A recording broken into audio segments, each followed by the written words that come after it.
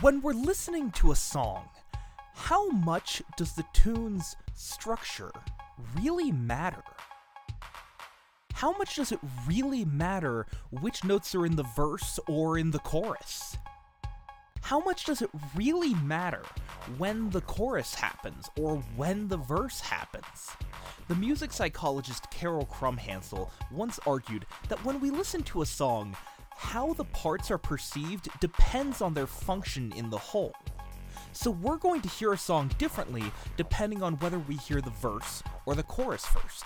And if we jump into a song halfway, we'll get a completely different experience.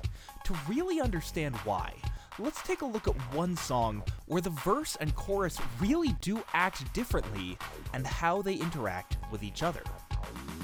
Welcome to Song Appeal, where we dive into your favorite songs to answer the question, why do we like the music we like?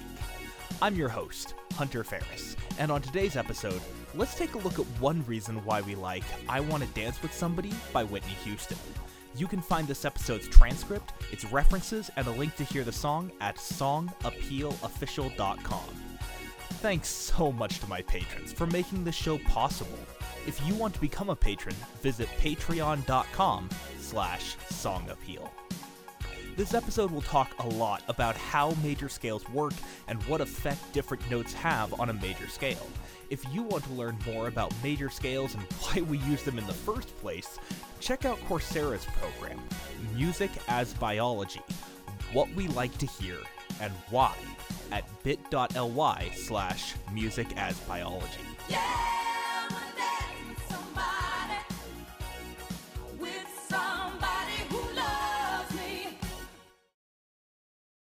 Narada Michael Walden, the producer of I Wanna Dance With Somebody, once said that recording this song was about trying to get the best possible record that will last for hundreds of years, and that's exactly what they got. It was a #1 hit when it was released in 1987, and over 30 years later, people still dance to this at weddings and sing their hearts out to it. Now, when I hear a song get that popular and last that long, I have to ask, how did that happen? What made people love this song for so long? Whitney Houston is definitely a great singer, but that's not the only ingredient. The first time I heard this song, it was Fall Out Boy's cover.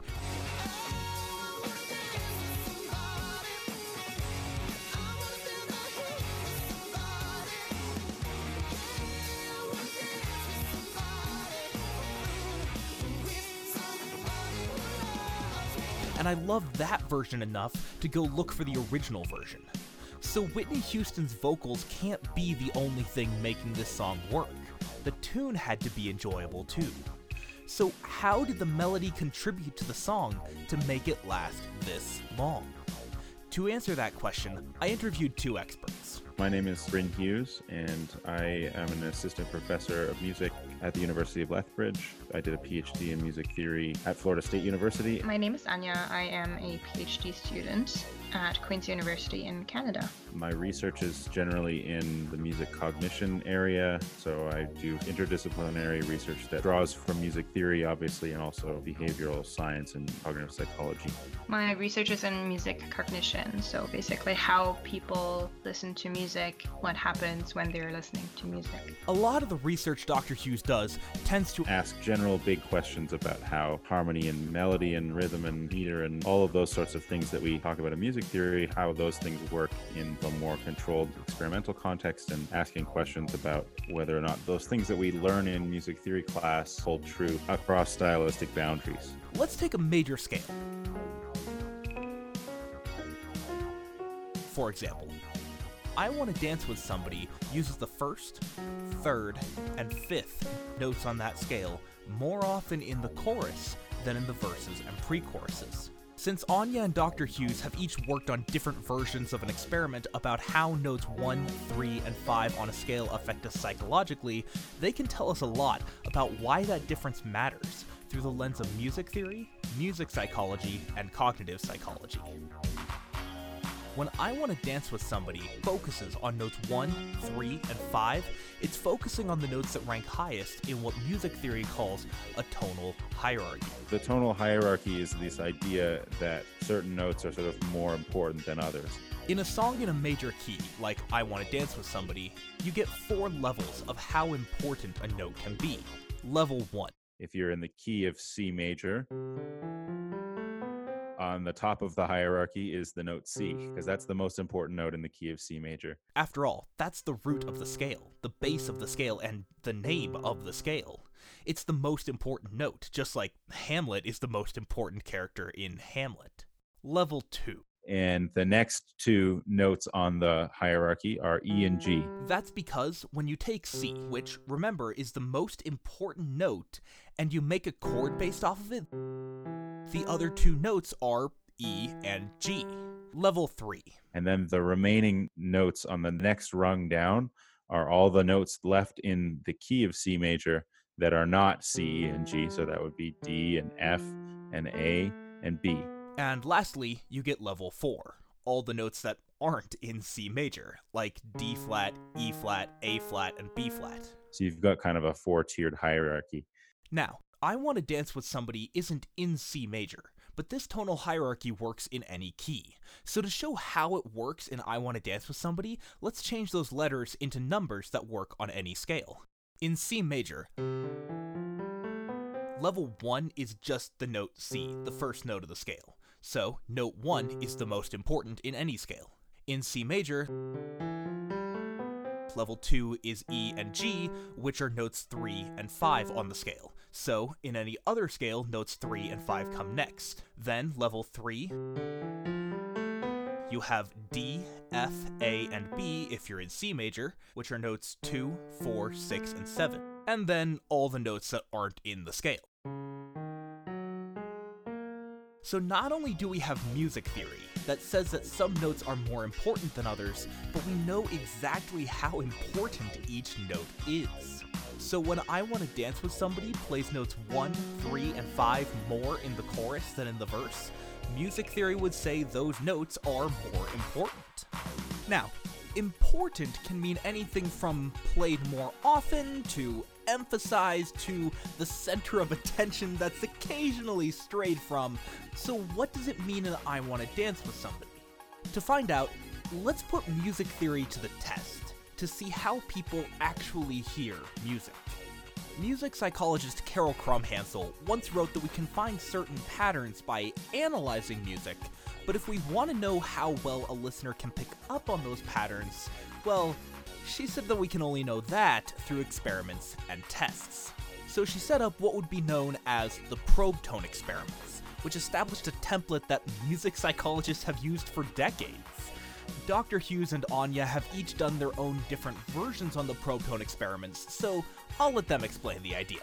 If you imagine you were participating in one of these experiments, you'll get played a scale, then you get played a tone.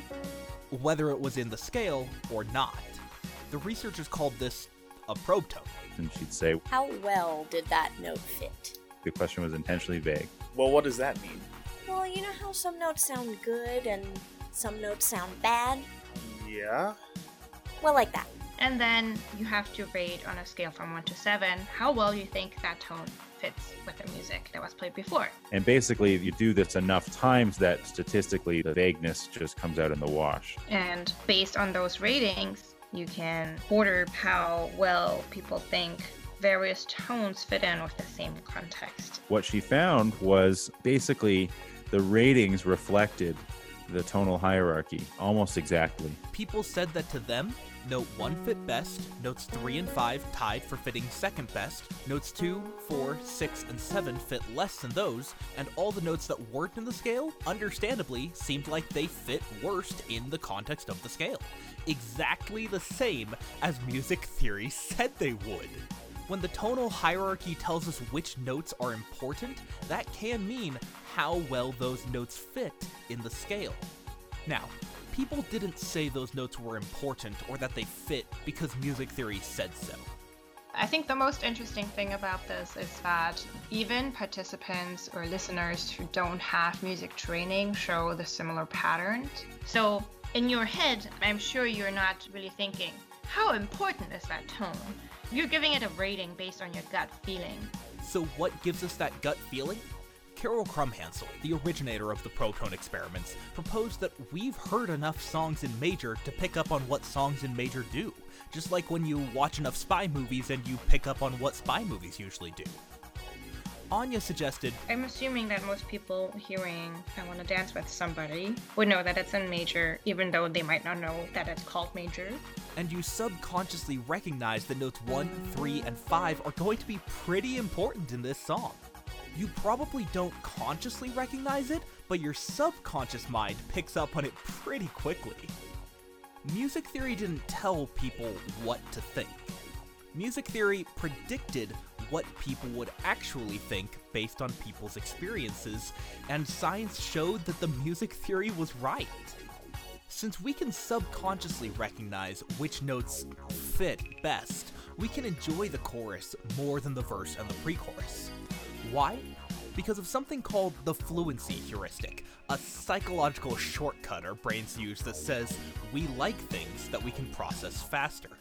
And with good reason. With so much going on every second, your brain has to focus on the things it can process quickly just to keep up.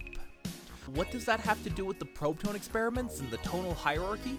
Anya told me that Tones that fit often are also easier to process. so not only do notes 1, 3, and 5 fit best, not only are they the most important, but they're the tones our brains can process fastest. And remember, we like things we can process faster. So how does that fit into I Want to Dance with Somebody?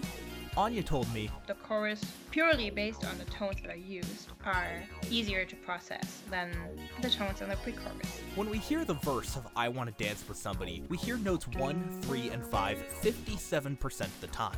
And we enjoy that because those notes fit well in the scale and we can process them quickly.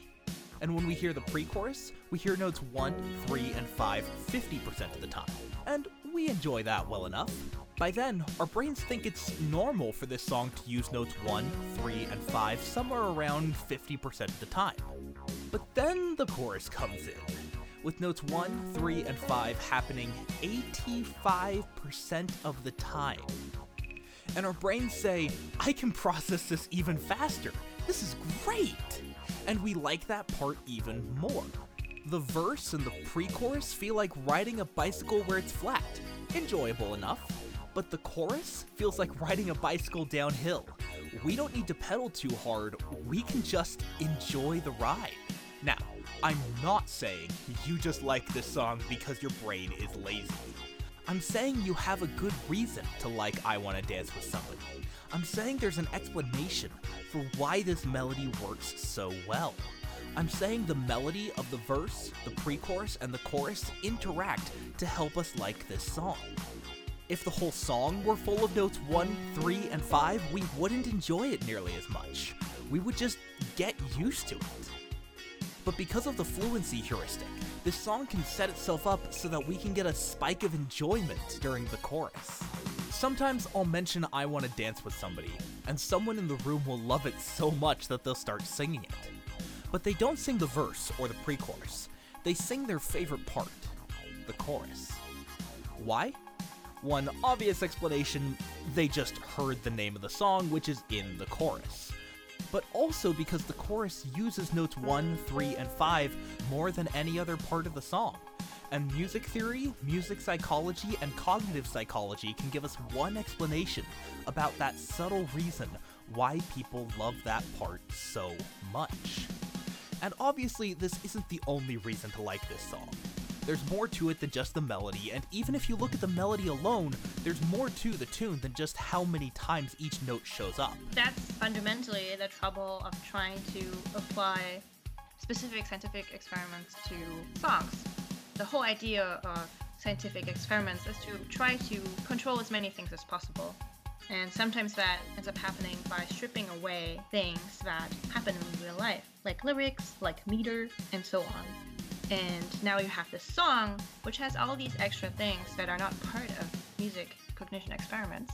And anything you say that the scientific experiments might predict are confounded by the fact that in real life, there are all these other things that weren't part of the scientific experiment. Notes 1, 3, and 5 aren't the only important part of why we like this song, but they are an important part that we sometimes overlook. And it's not like the songwriters were trying to manipulate you into liking this song. When the producer said he wanted a record that would last for hundreds of years, I'm sure he knew how much money that would bring in. But I'm also sure he had some idea how much this song would affect the fabric of culture, and how much it would affect your life and mine if it really did last for hundreds of years. People are still singing and dancing to this song at weddings. This was my standard exercise song. A few weeks ago, I watched Isn't It Romantic, the Rebel Wilson movie, and one of the most important scenes was all about this song. When songwriters put out mega hits like this one, they aren't crafting every note to be as lucrative as possible. They're trying to put out songs that people will love and care about, songs that will touch your life, songs that will make people's lives better, songs that will bring joy to their listeners. And music theory, music psychology, and cognitive psychology can all really help with that noble pursuit. This song is a great example of how music theory and psychology can help the songwriting process. Some songwriter could decide they want people to enjoy the chorus more than the verse or the pre-chorus, and one of the many ways they could do that is by using notes 1, 3, and 5 more often in the chorus than in the verse. And I don't think that would be manipulative. I think it would be giving the audience a great time. And that's just one way that songwriters can make music more effective, by knowing the music's effect. This song is a great example of how music theory and music psychology can support and complement each other. Music theorists have been discussing tonal hierarchies, or which notes are most important, for hundreds of years.